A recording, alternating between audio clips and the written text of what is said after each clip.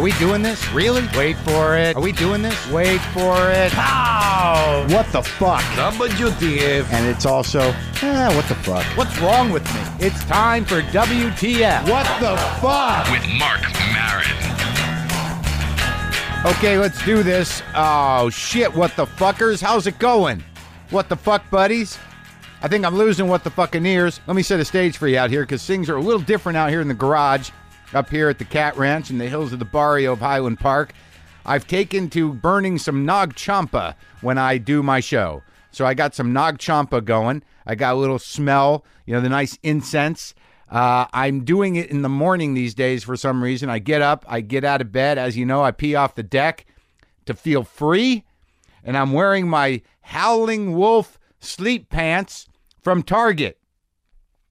I need to have sleep pants now because I have, and thank you for the emailer. I neglected to get your name, but somebody has helped me in my problem with what to call the woman who lives in my house, who is now has a problem with me calling her woman who lives in my house because she thinks that makes her sound like an old lady. And I didn't want to call her my roommate, and someone suggested that we are not sharing a room, so she is my housemate.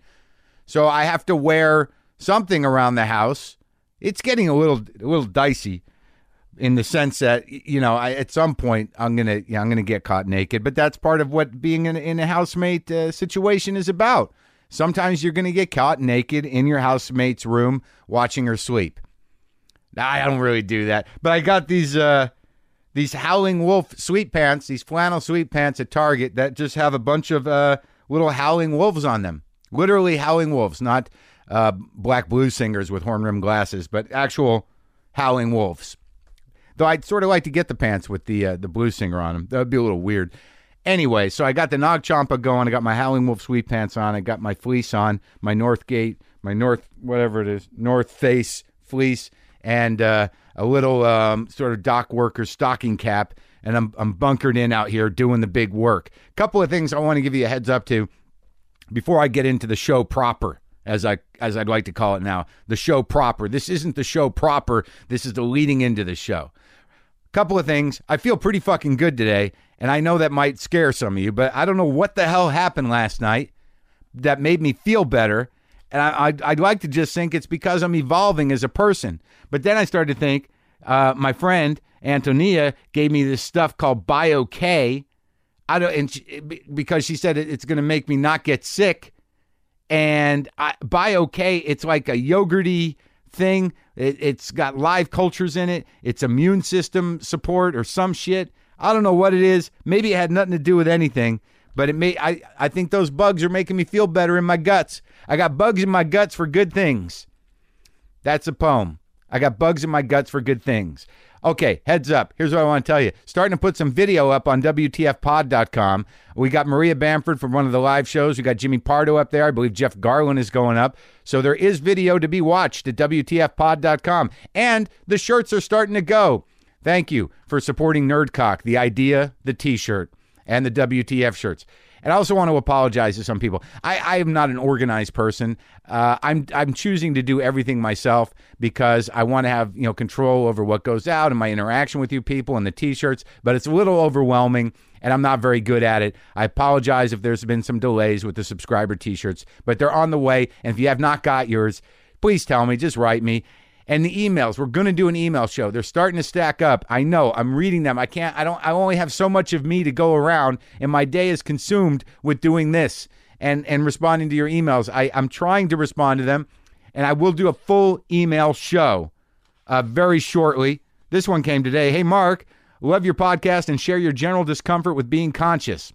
Just wanted to say how great it is to know that others are out there have a piece of nicotine gum or a lozenge in their mouth at all times. I have absolutely no idea how much nicotine is coursing through my body at any given point, yet I am proud of not smoking. It's odd. Anyways, keep up the good work.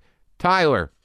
I deal with that every day. I have no idea how much nicotine I have in my body. I think I want to get free of it. I want to get free of the coffee. I want to get free of the nicotine and just do a cleanse. I'm trying to do a cleanse. I mean, I keep steaming vegetables. I keep buying vegetables at the farmer's market, buy a big batch of vegetables, steam them up, make some brown rice. I have oatmeal in the morning, then I'll do that for lunch, and I'll feel clean as fuck. And then I don't know what the fuck happens. somewhere around 10:30, 11 at night, I say, hey, maybe my housemate, Stosh, wants some ice cream. So I'll buy 2 ice creams, and I say, look, I got you ice cream. She'll go, that's great. And then I'll eat both of them. I don't know. It's not my, I'll get on it. I've gotten on it before. I have a very deep fear as I get older of becoming pear-shaped.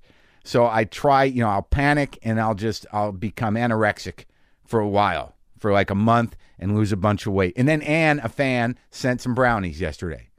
What the fuck am I supposed to do with that? But I don't say that. I get the brownies and there's that moment like, oh, they're so good. Hell yeah, I'm going to eat. Oh, fuck. Anyways, this is not important. These are not issues we need to be talking about. Maybe I'm feeling good because I've been doing some Haiti benefits. I've done 4 Haiti benefits. Okay, granted, only one of them was organized. Okay, I've been doing some Haiti benefits on my own. Yesterday, I had breakfast for Haiti, which is I made a deal with myself to donate $1 for every bowl of cereal I ate for breakfast. I ended up eating a bowl and a half, so that was $1.50 to Haiti yesterday morning. And then yesterday afternoon, I organized the Go to the Gym for Haiti event, which involved me. And I went to the gym and I made a deal with myself to give 80 cents for every mile that I run on the treadmill. So that was 4 miles. So that was $3.20 plus $1.50. I'm not trivializing this. These are events that that a little bit of money went to Haiti just from the benefits that I organized. And then I went to an actual benefit that was organized by somebody else at the Improv with Margaret Cho and some other people and the Conan writers. And I don't know how much we raised for that. All I know is that when I run the benefit myself at home, I know where the money's going and how much is going. And I'm not taking anything off the top. When I make a promise, I send it. I don't want to trivialize the event. I also think that, and this may be very wrong-minded because culturally, it's very sad what's happened in Haiti, and it's very sad that people in this country, especially in Hollywood, benefits become a trend. They become a way of advertising. I'm not clear how much money goes anywhere, but there are benefits happening right now down the street. I'm sure there's a benefit going on and then people need to associate themselves with the idea of donating money to Haiti. That I don't know that people are really associated or empathizing necessarily with the Haitian people and what they're going through, but certainly in a selfish culture that we live in, given the opportunity to be part of a collective event that seems to connote some conscience and empathy, people will jump right on, having never thought about Haiti before, or never thought about their neighbor before, or never thought about the dire straits that this country is in before, or never thought about public health care, or never thought about anything. But once an event that is deemed good by the world becomes trendy, all of a sudden everybody is empathetic. All of a sudden everybody has a heart. I'm not judging it. I believe that charity is good. My heart goes out to what's to the pain that people are going through there, and they've had pain before. I mean, on some level, if there is a God, and I'm not saying there is, I don't know, man, but now Haiti's the earthquake place, which they are now defined by that tragedy, which I think if you look at the tragedy they have been defined by in this ignorant culture that we live in, I mean, for about 30 years, Haiti was the place that gave AIDS to the world. And now they're, maybe God in some weird silver lining is cut them a break. Now they're the earthquake place, which is horrible, but they're no longer the place that gave the world AIDS. That's cynical and satirical, and I hope you don't take it the wrong way. Donate what you can. I almost killed a couple of Mexican fellas down at the bottom of my hill the other night, and I want to share this for a couple reasons. Because I'm not a hard man. I'm not hard. I'm not. I don't have a game face. I'm not. I'm not a killer. Or I don't have pimp eye or gas eye or evil eye. I can do that. But I mean, when the cards are down and things get hairy, I probably shit my pants. Speaking of that, hold on. Pow! Oh, I did just shit my pants. JustCoffee.coop is fair trade coffee and available at WTFpod.com. So here's what happens. The reason, there's a couple of things that I want to explore here in the sense that I was driving, I almost hit them with my car, a couple of gangbangy looking guys, and that's me prejudging because I live in a barrio and these guys were young. It was the middle of the night. They were walking in the street. I'm driving down the street, my hill. I'm driving down the hill at night, minding my own business, texting.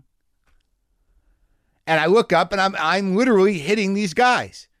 These two kids, they're about, 18, 15, 20. I don't know how old they are, but it's night and they just came out of nowhere.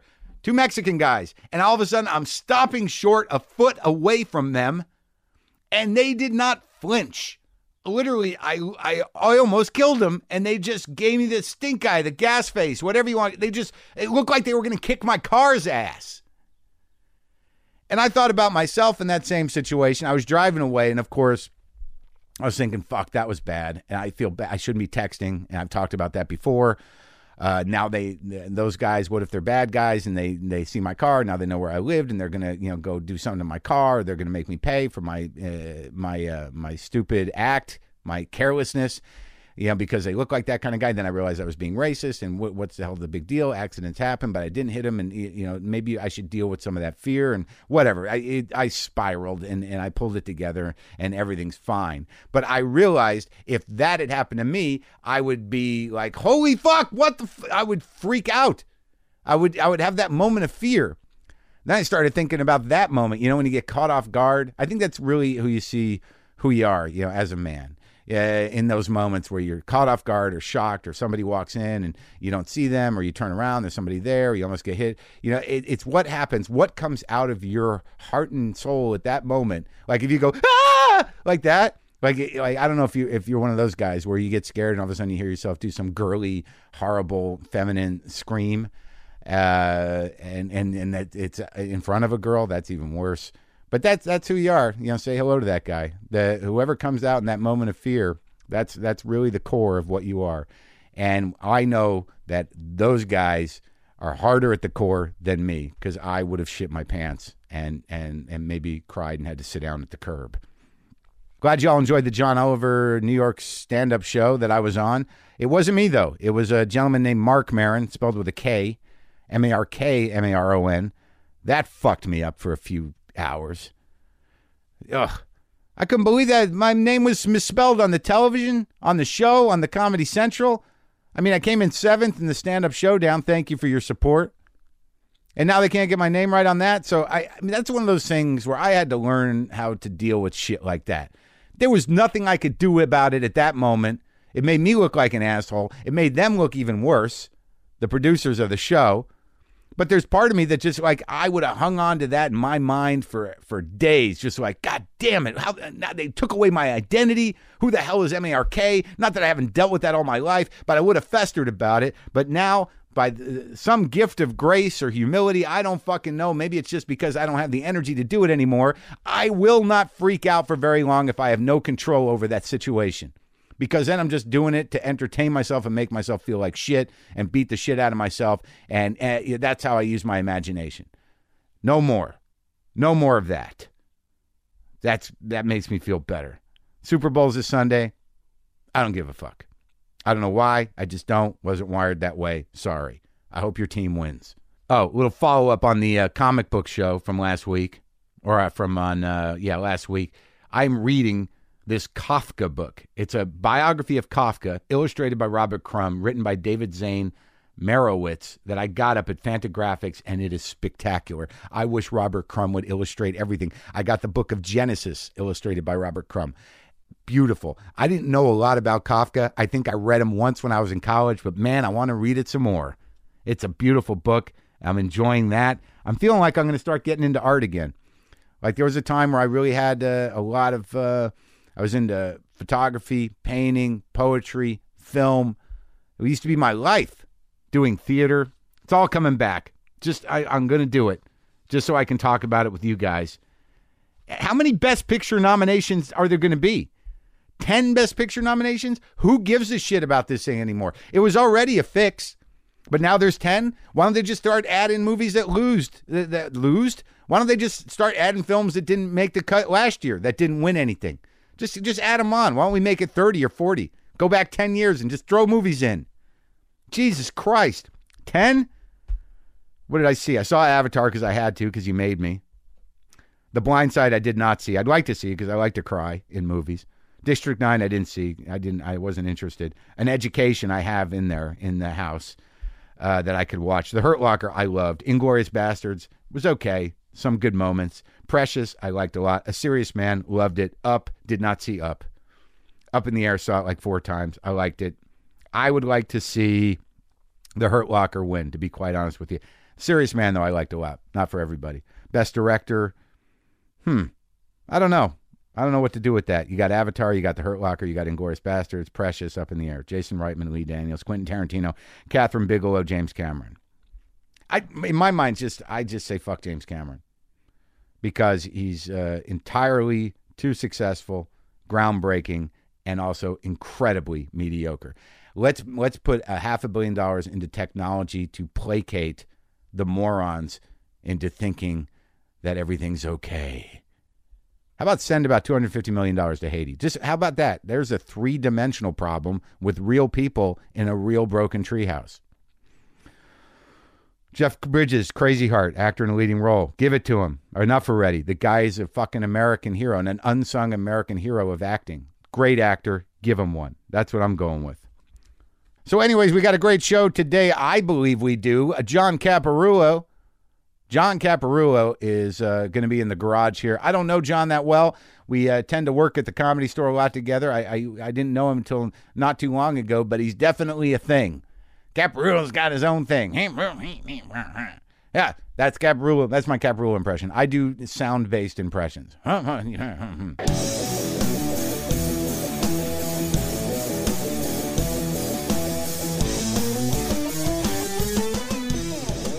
Neil Brennan, we did that because I Get closer on it. we did That's good. we did this it's called South Point in Las Vegas. Yeah. And I was there, and after the show, like I this girl came up to me, like she waited to the end of the line, like, you know, because I was taking pictures with everybody and stuff, and she comes up, and I mean, she's a pretty smoking hot chick. I mean, very.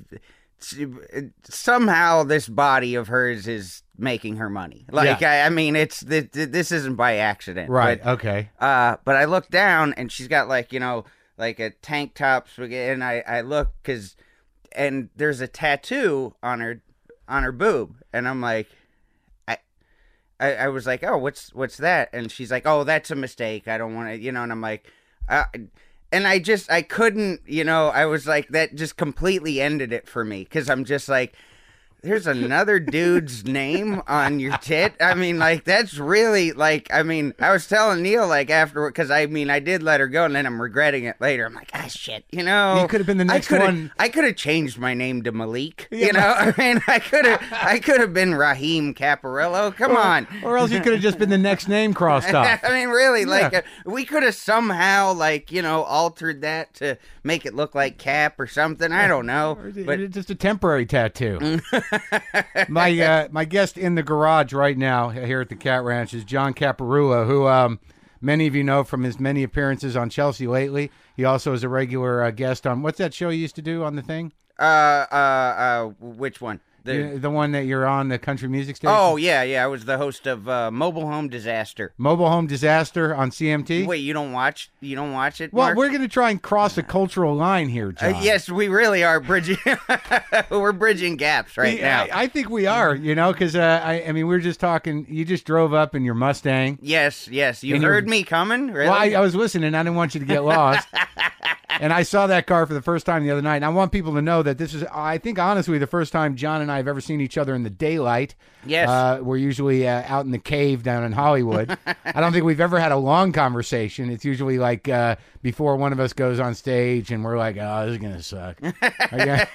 Or there's a comic on and we're like, oh, this sucks. It's going to be nuts. And you with me, it's sort of like, you already went on. What are you worried about? And you're like, all right, I'll see you later. Yeah, I'm out of here. Yeah. Bye. But we were just talking about cars. What was that? What was the British thing that you were talking about? The British thing? The website about cars, about people who love their cars? Yeah, it was. I don't typically watch BBC, All and right. I know it's a surprise to you. Well, I know. I mean, if I listen to your act, you don't fucking do much of anything. Yeah, I really don't.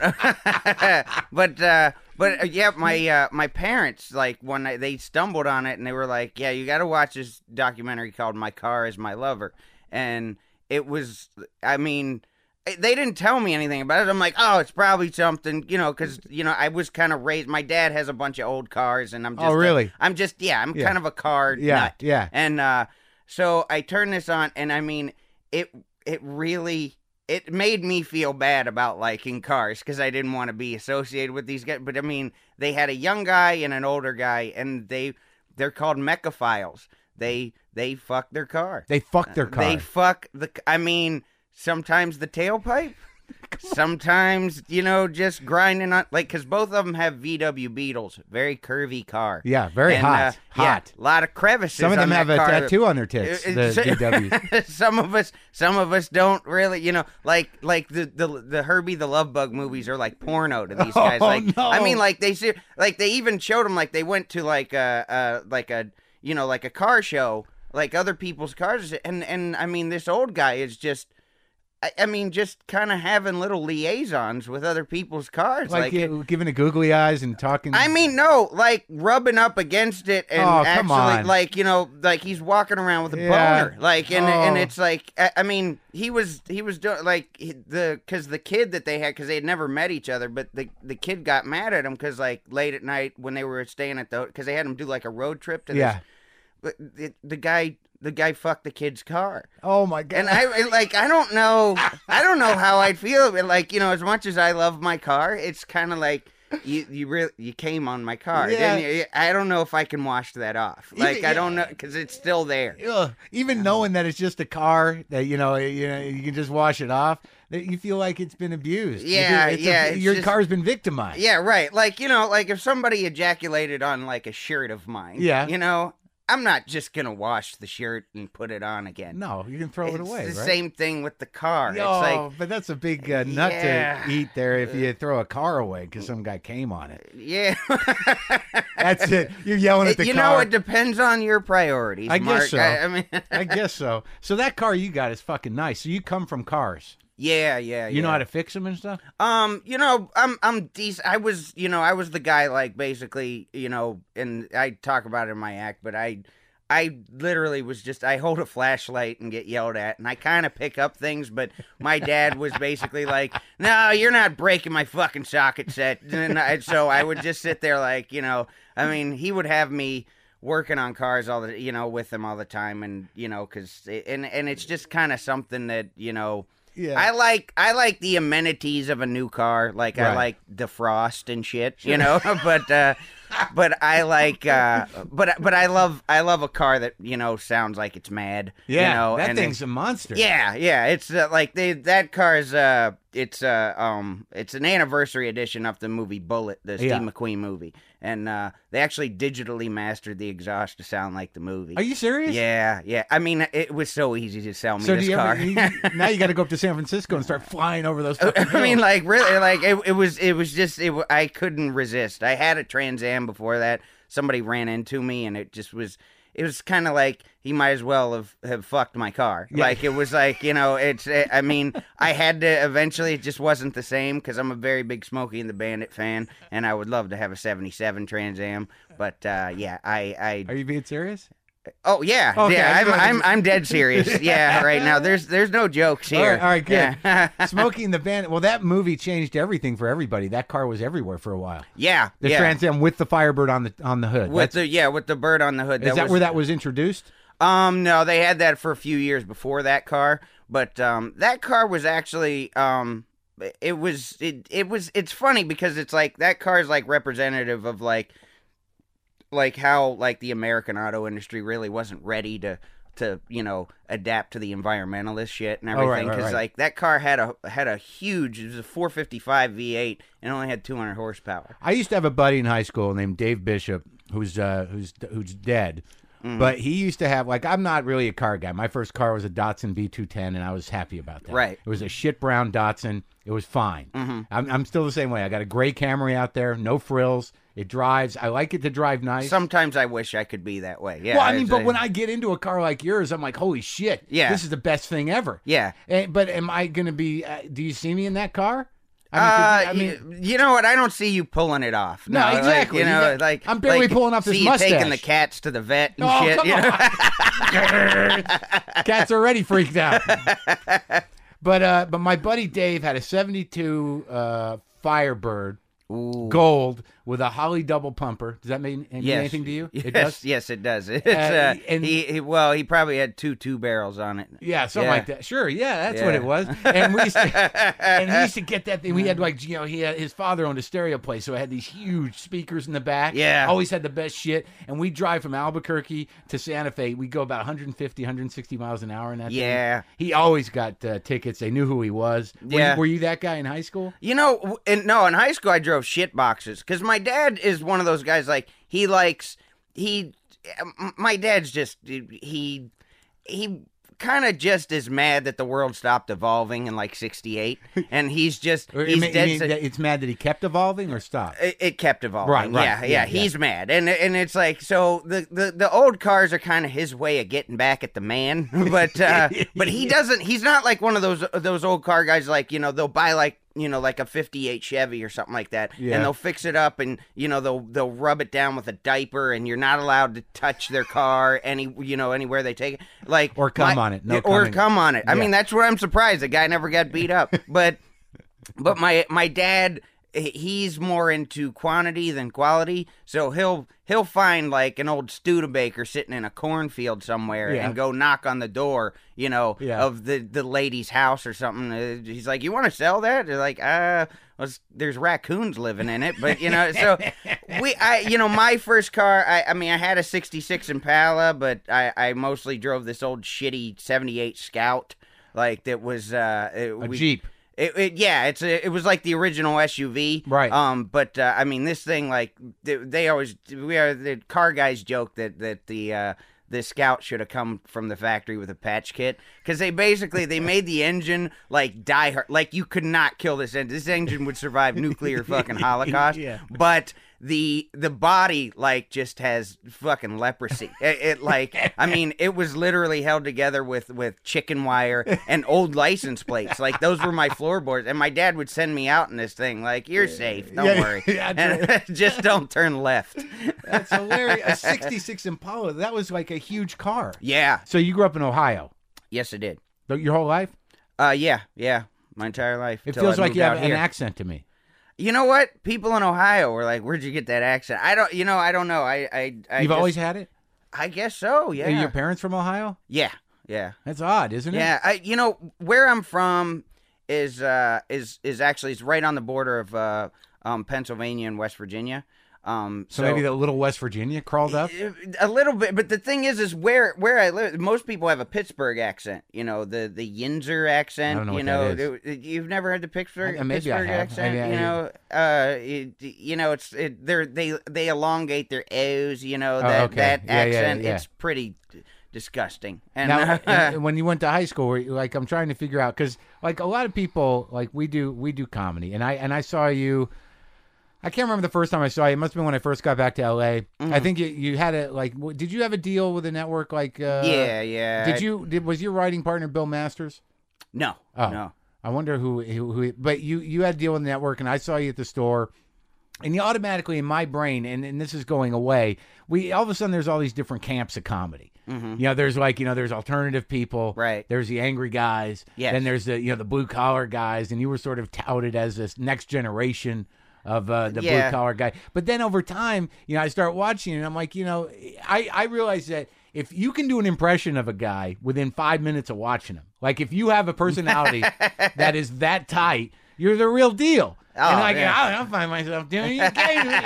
You get the arms going, but But, it was just funny that, because when I started thinking about having you on and started thinking about hanging out with you, I mean, we look like we come from opposite sides of the track here. Yes, absolutely. But we seem to relate, though. I know. Well, that's because we're comics and we're both fucked up people that are, chronically kind of like, in our head and thinking about shit. And, yeah, exactly. But, I mean, I'm as neurotic as I anybody know from that. New York. Yeah, that was the great thing I realized. Yeah. It took me a long time because I was all ready to pigeonhole you. It's like, right. Well, guy. and that's the thing for me is like that's I think the coolest thing for me is just the fact that like I really don't just. I can kind of go across, whatever, demographic. Were you like that in high school, though? That's what I wanted to get at. Yeah. Because I was the guy that you could hang out with the jocks, you could hang out with the freaks. You were just the right. guy. I had to budget my time, like, because I knew they couldn't mix together. Because I'm like, they're not gonna get along, but I could do it. I could just, So I had to kind of budget my time out to hang out with all my different groups. But, right. Yeah. It was, it's fun, and I think it's just translated for me, over time. Like, I mean, I'll have, I remember when I first started, I was like, man, if I'd see old people in the crowd or something, I'm like, I cuss so much. I'm going to be, this isn't going to go well. Yeah. And I mean, and then I'd be signing grandma's tit at the end of the show. So I'm scratching like, out that other guy's name. It's all John now, Grandma. But yeah, it was, it's, that's the thing for me is like, I didn't even realize, like, honestly, when I moved to LA and I was first doing comedy, I always like, I didn't realize I was white trash till I got to LA, like, because people started, kind of labeling me that and looking at me that way, and like, it was kind of weird because where I was from, like, I Everybody was pretty was respectable. Yeah, and like, compared to them, I was kind of high society, High society white trash. Well, yeah, and I was one of the white kids that like, like one of the few white kids who had a lot of black friends and stuff like that. So it was like, it was kind of weird to me that people thought I was kind of a cracker when I got here. Well, I think that because we're in show business, depending how you present yourself, they kind of want to package you and label you that. Right. And I think sometimes like people, with me, a lot of times, like, it used to bother me that people thought like I purposely invented like the way I am. Well, it's like, no, I'm not that smart. That's what took me a long time to realize that you were really that guy. Yeah, I'm a guy who like, I think people can just relate to the fact that like I get that upset that there's a bunch of fucking orange popsicles in the box. Like, why when I like the grape and the cherry, why does the whole box seem like it's fucking stuffed with orange? And I'm like, and it's like, there's part of me that's that upset about it. But the fact is, like, when I'm on stage, like, I think it's as funny as everybody else does watching it. The fact that a whole bunch of strangers are listening to me complain about this stupid shit. Like, because there is a part of me that is that passionately upset. Oh yeah. That there's, but then I also think it's funny. Sure. That, like, I'm that mad about it. Yeah. So it's good that you're mad about it and not just being like, trying to explain it like Jerry Seinfeld or something. Like, there's a difference between being an observational comic and genuinely being fucked up enough to be that pissed off. Right. And I respect the latter all the more. But with this diplomatic thing, because I think a lot of comics are like that, and either they fight it or not. Did you grow up in a lot of tension? Did you find yourself having to relieve the situation all the time? No. You know what? It was kind of like, I guess for me, like the family, our family was, we were kind of like The Simpsons. Like, I mean, maybe that's why it's my favorite show, but like, yeah, I mean, it was just funny because like, we would go to like, like my mom's, my grandparents' house. My mom had a sister and a brother, and her brother was like him and his wife were both psychologists, and they were like rich people who like, like really, they were very, like their daughter went to fucking school in like Scandinavia and shit, like year round. So when you went over there, it was like going to Europe. Yeah. And it was like, I mean, like literally, like we felt like we were the help, like when we got there. And it was just kind of like, so I think like the car ride home was always so funny because, like we laugh at farts and shit like that. Like, we just, so it was like, it was always a tension breaker. And I just think that, for me, like, I mean, because all my neuroses and all that stuff is, I mean, there's a place where that all started. And I mean, I always tell people when they ask me, like, my first experience knowing I wanted to be a comedian was I was in the 6th grade and I was at basketball practice, and I shit myself, and it was just a horrific experience, the whole thing. Like, as I'm 11, everybody knows. I mean, it was like one of those things where, like, I asked the coach to go to the bathroom.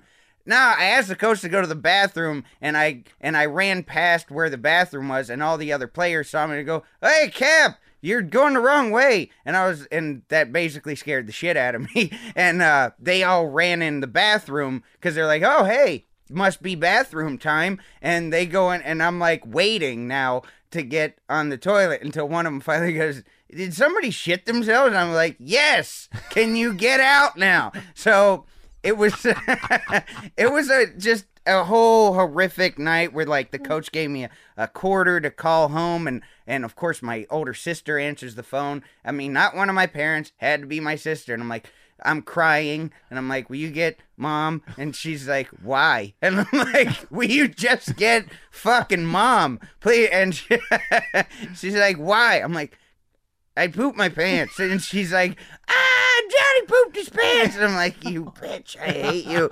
So it was just, but it was one of those things where it was like, I mean, I didn't go to school like the next couple of days. I mean, it was like, Oh, really? You didn't? I mean, it was like, yeah, it was dramatic. It was embarrassing. It really was. And it was one of those things where I was like, man, I just hope everybody forgets about this shit and doesn't follow me to like 8th grade. To college. Yeah, you know what I mean? Yeah, oh, hell and, yeah. But what it ended up being was like, within a couple of years, it was like, "Hey, Cap, tell a story about when you pooped your pants." Right. And it basically, it was like I turned the negative into the positive, where it was like I loved the experience of taking this really, it was a painful experience, and it really could have been crushing, and it became like so fun and so cathartic, empowering, to take this, and make people laugh about it. And it was like, I was like, I just like, that was it. Really, it was that moment. I was like, I just want to do this forever. It couldn't have happened the week after, or even a month after. But no, over time, no, right. It took me a while. Like, it wasn't. Yeah, it was a good couple of years. And those years in between, though, were they rough? Did you? You know what? It would occasionally come up, because I mean, I guess like enough of the guys on the team were friends of mine and liked me enough. Right. Like, not so it would to only fuck come with up me over in the group. Yeah, it wouldn't. Every now and then, it's like, "You remember you shit yourself last year?" Yeah, shut up. And but you were enough of a well-liked guy that they kept it within the brotherhood. Basically, yeah. That's fucking sweet. Because if you were the fucking dork, right, it would have been over. It'd have been, yeah. You would have been an alternative comic. Would have been. You are right, sir. Yes. Would have taken you a whole different place. Oh, that's amazing. I don't know if I can remember what drove me to do it, to be a comic. I don't know if it was an event or an incident. Who the hell? I wish I knew. How old were you when you started? I was I did open mics in my last year of, or my second year of college with another guy. I was in a team. Mm-hmm. I guess the first time I did solo, I was like 20, 21. Mm-hmm. How about you?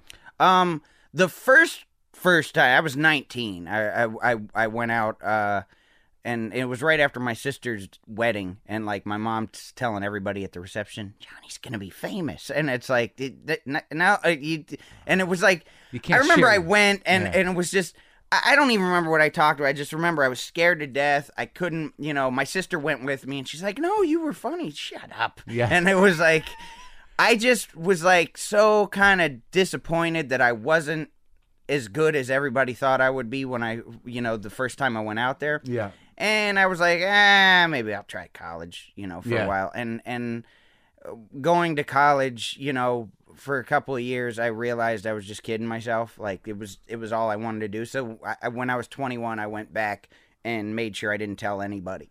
Right.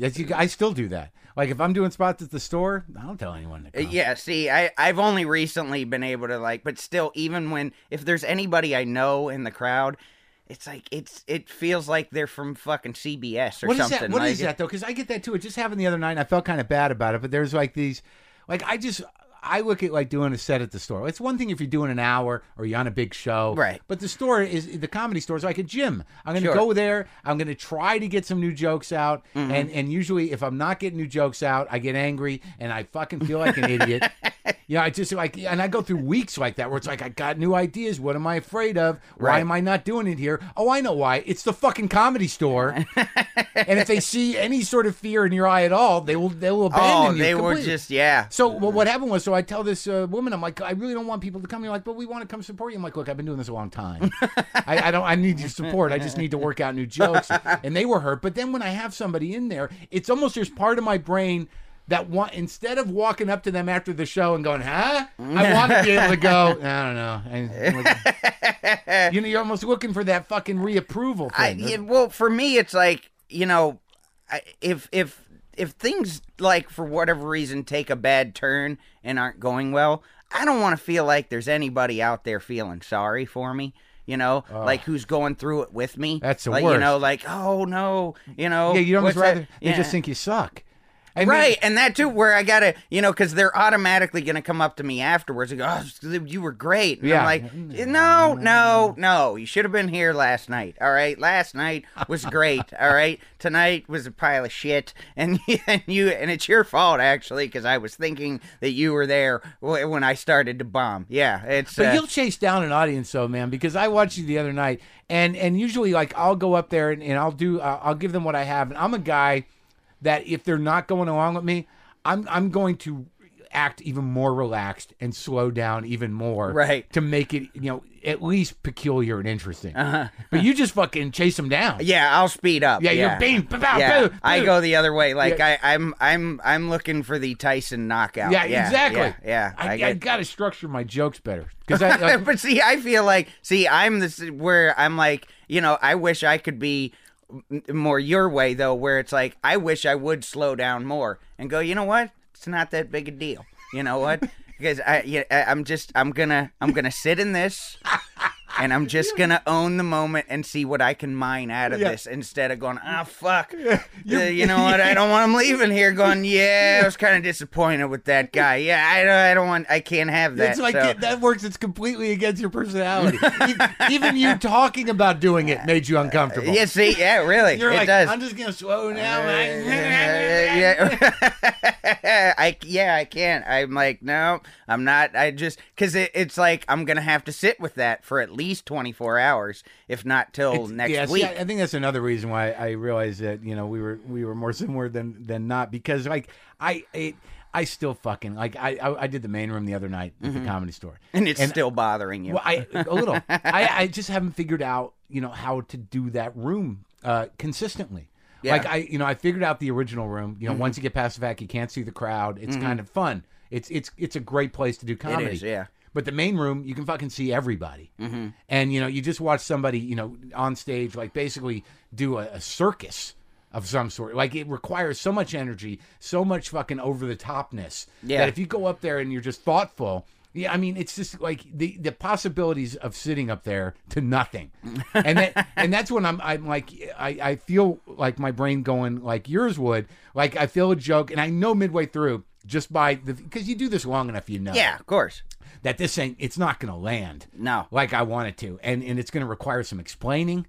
And I don't even, like, I'm in the middle of a joke sometimes. I'm like, I don't even want to finish this one. Right. I don't even know, but you got to finish it. Yeah. And then I just sit in it. Well, and you start realizing, like, when they're not running with you and that snowball's not getting bigger, you're like, I just realized how weak the rest of this is. You're like, fuck.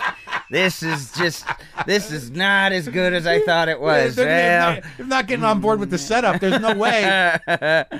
How'd you get tied up with, because I know you did. Were you affiliated with the Blue Collar Guys?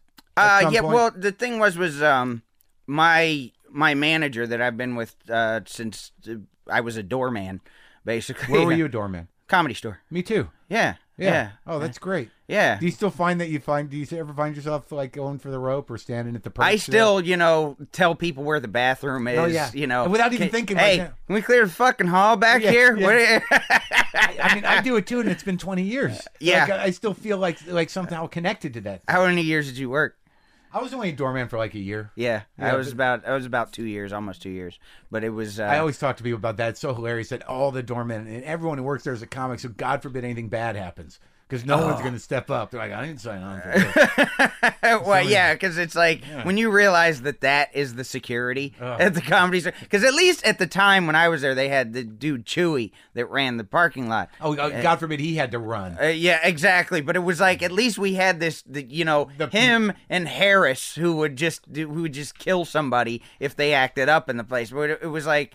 I mean, for me, it was always like, man, I'd sign the Fallout list and go on late at night and stuff. But it was like, I was so tired and devastated from just being like, I had to climb the ladder in the rain to go hang somebody else's name. Oh, shit. It was the one for me was the best. I was because I used to go on the belly room all the time. Yeah, and I was so you're working a real store guy. Oh, I mean, I'm born and bred there. Like, I'm like, that's what, the thing is for me is like, that I think is cool that kind of paid off is like, Mitzi looks at me as like one of her kids. Yeah. You know what I mean? Like, as in, because she used to, when she break my, recognizes well, yeah, but the thing is she used to break my balls and stuff and just like, when I was working the door and, I remember when I was a Friday night and, it was like, within my first 6 months of working the door and, the lady running the show in the belly room upstairs, because I was working the back door and I checked everybody's ID who went upstairs, but she's like, hey, we have a sketch group on and they're gonna finish and we have this big crowd up there and do you want to do like some time? And I'm like, yeah. So I changed my shirt and everything because I could never go up as a doorman. Like, it just felt weird. Yeah. And I go on. I had a great set. It was like one of the first times I did like a 15, 20 minute set. And there's this really young crowd up there. And it was just an awesome. So I mean, I come back downstairs floating. Yeah. Like, man, I'm going to be a star by Monday. You watch. And I remember I get downstairs and the manager who was managing is like, yeah, Cap, if you're done, the ladies' room toilet is backed up and it's flooding into the hallway. So here's a mop. And I mean, the worst thing is the people who just watched me upstairs are now leaving. Girls are walking by like, oh, you were so funny. I'm like, yeah, thanks. That's not my pee that you're walking through right now. But hey, and I mean, it was just such a, it was such a humiliating, humbling experience. And at the time, I did not appreciate it, but I realized, because for me, I think, because I'm a naturally shy guy. Sure. Like, we all are. And I mean, the thing is, I think that was the thing for me is like, as a comic, that's what the Comedy Store really provided for me, was it made me tougher. Like because I could, from the time I started, when I went back when I was 21, if there was a good crowd, I could be funny, and I would do well. But it was the times when it wasn't that easy that I had to learn how to, kind of fucking man up. Yeah. And it was that experience that really just, it tested my will, I guess, to see. It's like, do you really want to do this, or do you want to go back home? And putting the mop in the water. Yeah, and it's like, so I think that's why I have so much loyalty and I love that place so much. I understand that. I found myself back there and I didn't even spend that much time there, but it was such a weird, powerful time that I was there. Yeah. That part of me feels so connected to that place. And I don't seek work at the Improv or the Laugh I don't Factory. either. Yeah. If they call me, I'll come down, but it's like, I remember, like, I first realized it when I went to Montreal in 2003. Yeah. And, I remember we're doing the New Faces thing, and we got, I was like 9th out of 11 people. So like all the comics are coming back in. I remember going, oh man, this crowd is rough. Yeah. Right. And I'm like, you have no idea. Like I feel like I came from a bad neighborhood or something where I'm like, you don't know what rough is. Yeah, go get a mop. Rough is 145 after dice. Yeah. All right. That's fucking rough. Right. And it's like, I remember going out and it was I just felt like I had this extra like little gear that, you know, you know, it's like there's no full room in this world, you know, that I can't fucking take down. It's like, you know, it's when there's 6 drunks who are waiting for a cab. That's when comedy sucks. Yeah. All right. And Yeah. and it's like, I dealt with that, you know, and it's like, you know, you just get to a point where it's like nothing scares you. Oh yeah, and also not only is it where comedy sucks, but that's where you write jokes. Yeah. That's the those are weirdest thing. the times that I've been the most like I'm sitting in the back of the room, like debating over with, like, maybe I should just tell him I'm not going on tonight. Like, Yeah. you know, like those sets where I'm like, this is gonna suck and I don't want to go on. Those are the ones that I end up leaving going, man, it was good that I did that set, you know, because it really better than driving home saying like, oh, why the fuck did yeah, I just right. go home? It's like, yeah, you know, I just go home and it just defeated and Without even trying. That's it. I better stop and get some drive-through. That'll make me feel better. Well, that's great, man. That's a great sort of encapsulation of the store program. Yeah. And it is. It still is, you know, and I hope it stays that way. So before I get away from it, so what locked you in with because like I know Ron White, I love Ron White, and I think he's a great comic, and you know I don't even have really anything bad to say about Bill Engvall, really. Like a lot of people in stand up, you know, where they draw these lines and they're Larry the Cable Guy this, Larry the Cable Guy that, you know, Jeff Foxworthy this, Jeff Foxworthy that. I mean, the truth of the matter is, you know, Larry's a clown. You know, I knew him when he was at the store, and he was Dan Whitney, and you know, he does what he does, but he knows what it is, and you know, he's got a business set up. Well, for me, like how I got affiliated with Blue Collar was basically my manager. He worked at Brillstein Gray, and they like never promoted him, and finally, like Parallel, who is the Blue Collar company, right? They hired him as a manager, and he's like, "Do you want to come over with me?" I'm like, "Of course," and you know, I mean, because people would always go, "You should do Blue Collar," you know, and it was like, you know, it was never an intentional thing. It was just like, okay, and we ended up doing the Next Generation thing, which it really didn't take off because just, you know, going under that label when those other guys, it just wasn't really. It's a strong brand, and those guys had really built, despite whenever they broke. I mean, Christ, Bill and Jeff and Ron had been out there 15, 20 years already. Yeah, I had heard Ron was ready to quit comedy. I had heard that Larry actually wasn't a part of the original group. Bill Engvall told me that, because Bill's the only one I know of all of them. He's the only one I've met.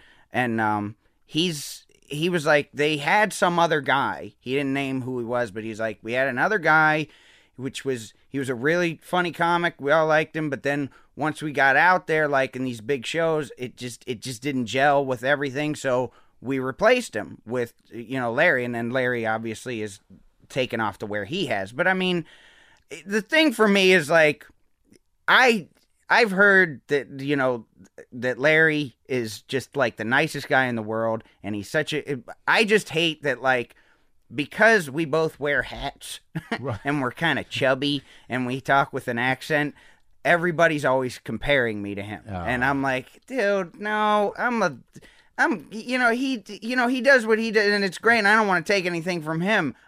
For me, it's like, no. Well, you're a guy and he's a character. It's like I'm, you know, my real name is John Caparulo. Yeah, you know, but, you know, you're speaking from your mind and your heart, and you know, you got a whole, you know, you're being honestly expressive to yourself, where he's like, what would Larry say?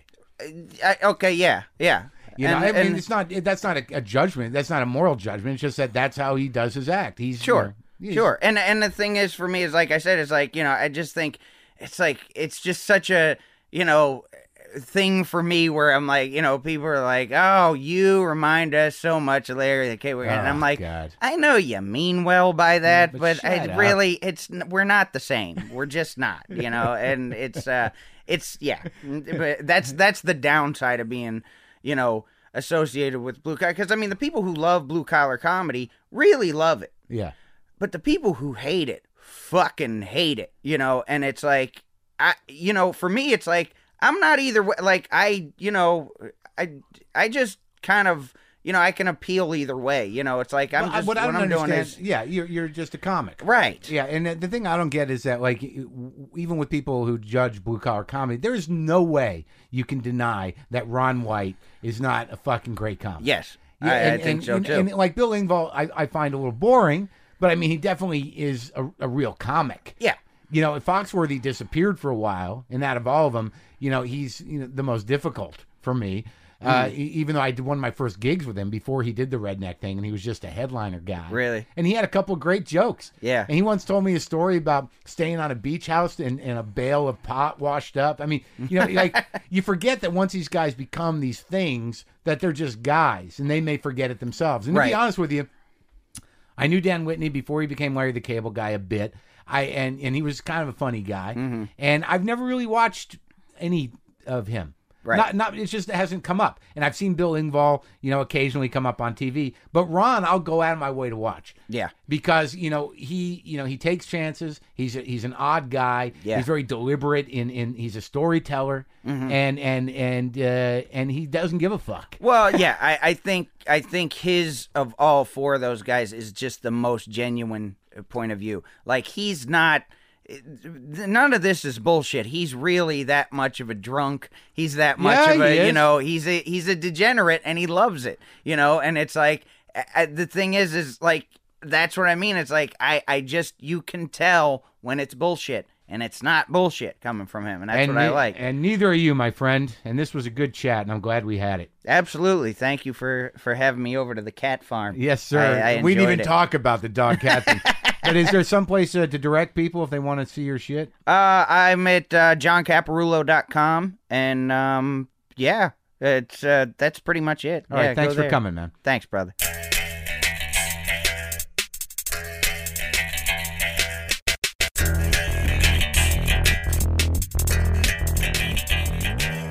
Okay, so this always happens. I turned the mics off, and then we started talking. John Caparulo and I started talking. Well, so now how much do you interact with your fans? I mean, are you a guy like, I am compulsive, and I tend to interact with everybody on Facebook, and I actually just redesigned my MySpace page because I was told no one goes there anymore, and then I was told by Doug Benson, but that's the only place you can put your dates up, and I'm like, well, fuck, I haven't even been onto my page in 4 months, right? So I'm back on there. Yeah,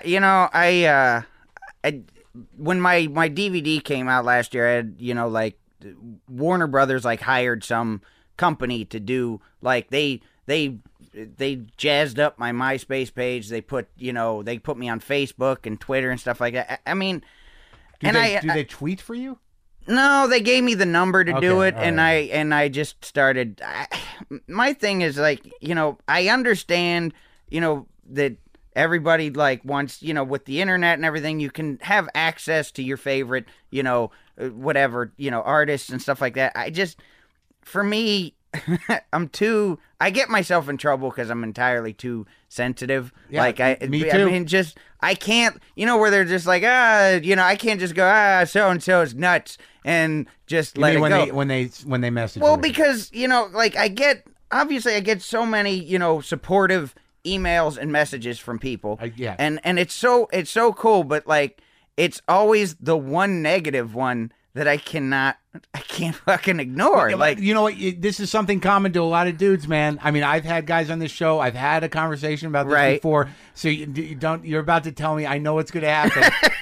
You're up one night. You're looking at what's. Oh, that's nice. Oh, that's nice. Yeah, it was late, and it was 4 a.m. I'm sitting there, and I'm like, I'm checking some MySpace messages, and I see one with the heading of unfortunate. And I'm like, no. I'm like, wait, what's it? And I click on it, and it's basically it's comic book guy from The Simpsons. It's just this guy who says he's from Mesa, Arizona, said that, he grew up in Ohio, and he was directed to my page, and he wanted to tell me that I am really not funny, and that I should quit comedy, and I should, I hated it. It was so definitive. Look, this isn't just my opinion. I represent everyone, sir. Everyone else has been lying to you for 12 years. And it's like, I couldn't let it go. I even tried to call a friend. He even said at the end, I was like, I'm not trying to be mean, but you suck. Like, it was just like... Oh, that's it right. was- I'm thanks. trying to help you All right, out. yeah. Well, I mean, I thought that was mean, but then you said, so I guess... It's not.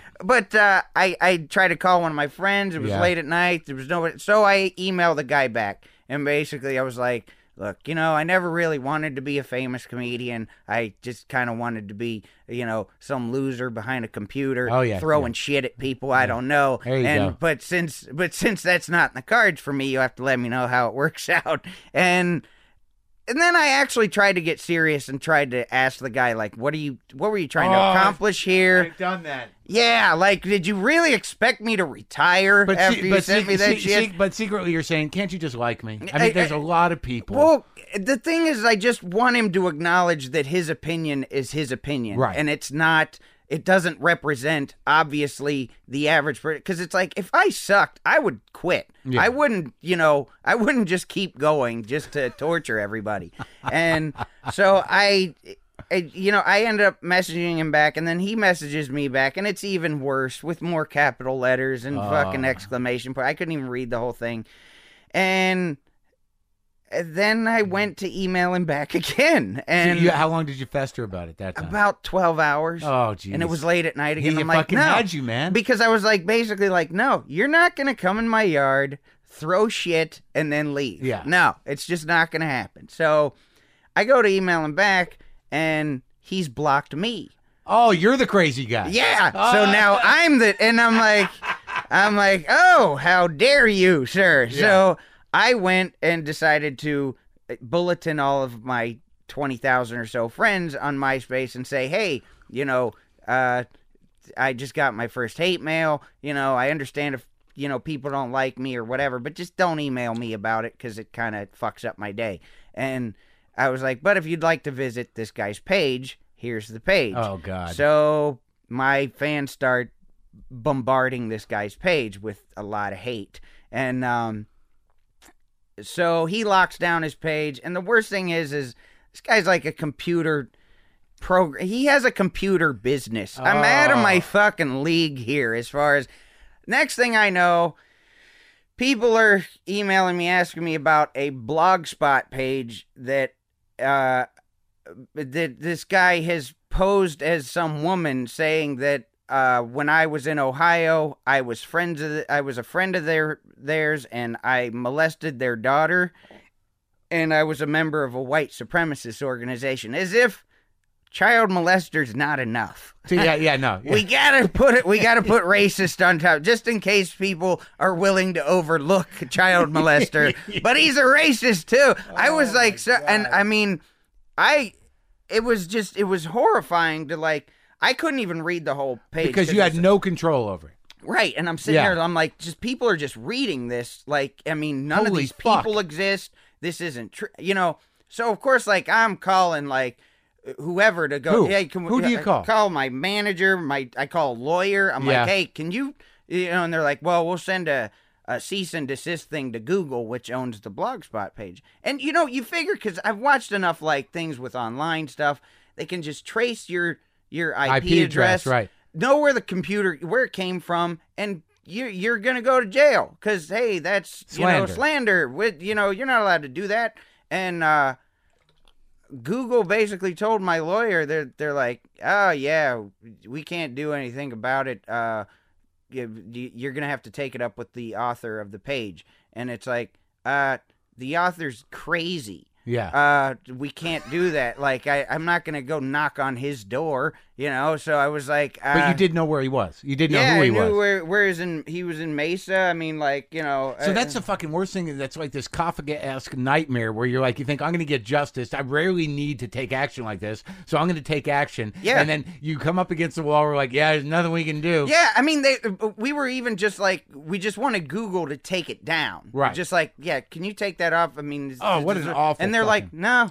We can't. So you had people writing like, dude, is this true? Was there any... I mean, I had to call my mom and go, hey, look, just in case you hear, hey, is your son a child molester? Like, I mean, like that kind of, and it was like, it was just and it was such a helpless feeling. I even got to the point where I was, they were like, look, if you want to spend a bunch of money in litigation to go after this guy, you could probably, win a case, but it would take a few years and blah blah blah. So it's basically like, if you don't want to pay for justice, you're gonna have to ignore it. Wait it out. And that's what I got. I've still never even gone back to see if the page is up. It's horrifying. Well, good for you, man. It's it's not really like, I'm not doing it as like a, hey, I'm going to take a stand. It's more like, I just can't read that. Well, no, but I'm saying that for a guy as compulsive as you are, to actually detach. I'm not detached. I'm just afraid. Well, let's, to be clear, John Caparulo, not a child molester, was never in a white supremacist group. And I hope that that this particular anti-fan has moved on.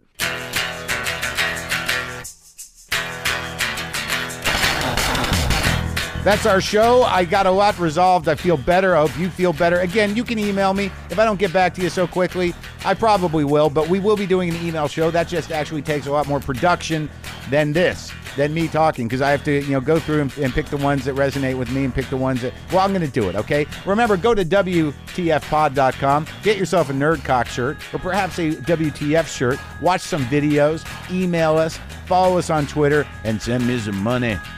This might be it, folks. This might be it. This might be it for me. I might be doing this. So support. It's a listener-supported thing. Do not want to go to a pay site situation. Love doing the show for everybody, no matter whether they pay or not. But you do get that T-shirt if you subscribe, eventually. No, I'm on top of it. I'll send it right away. Thank you for all your support. Go to punchlinemagazine.com for all your comedy necessities in terms of what's going on in the world of comedy. Head over there. And as always, justcoffee.coop for the good coffee, for the fair trade coffee.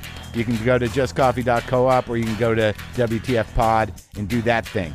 That's it. I hope you had a good time. I hope you solved some problems. I hope you were entertained.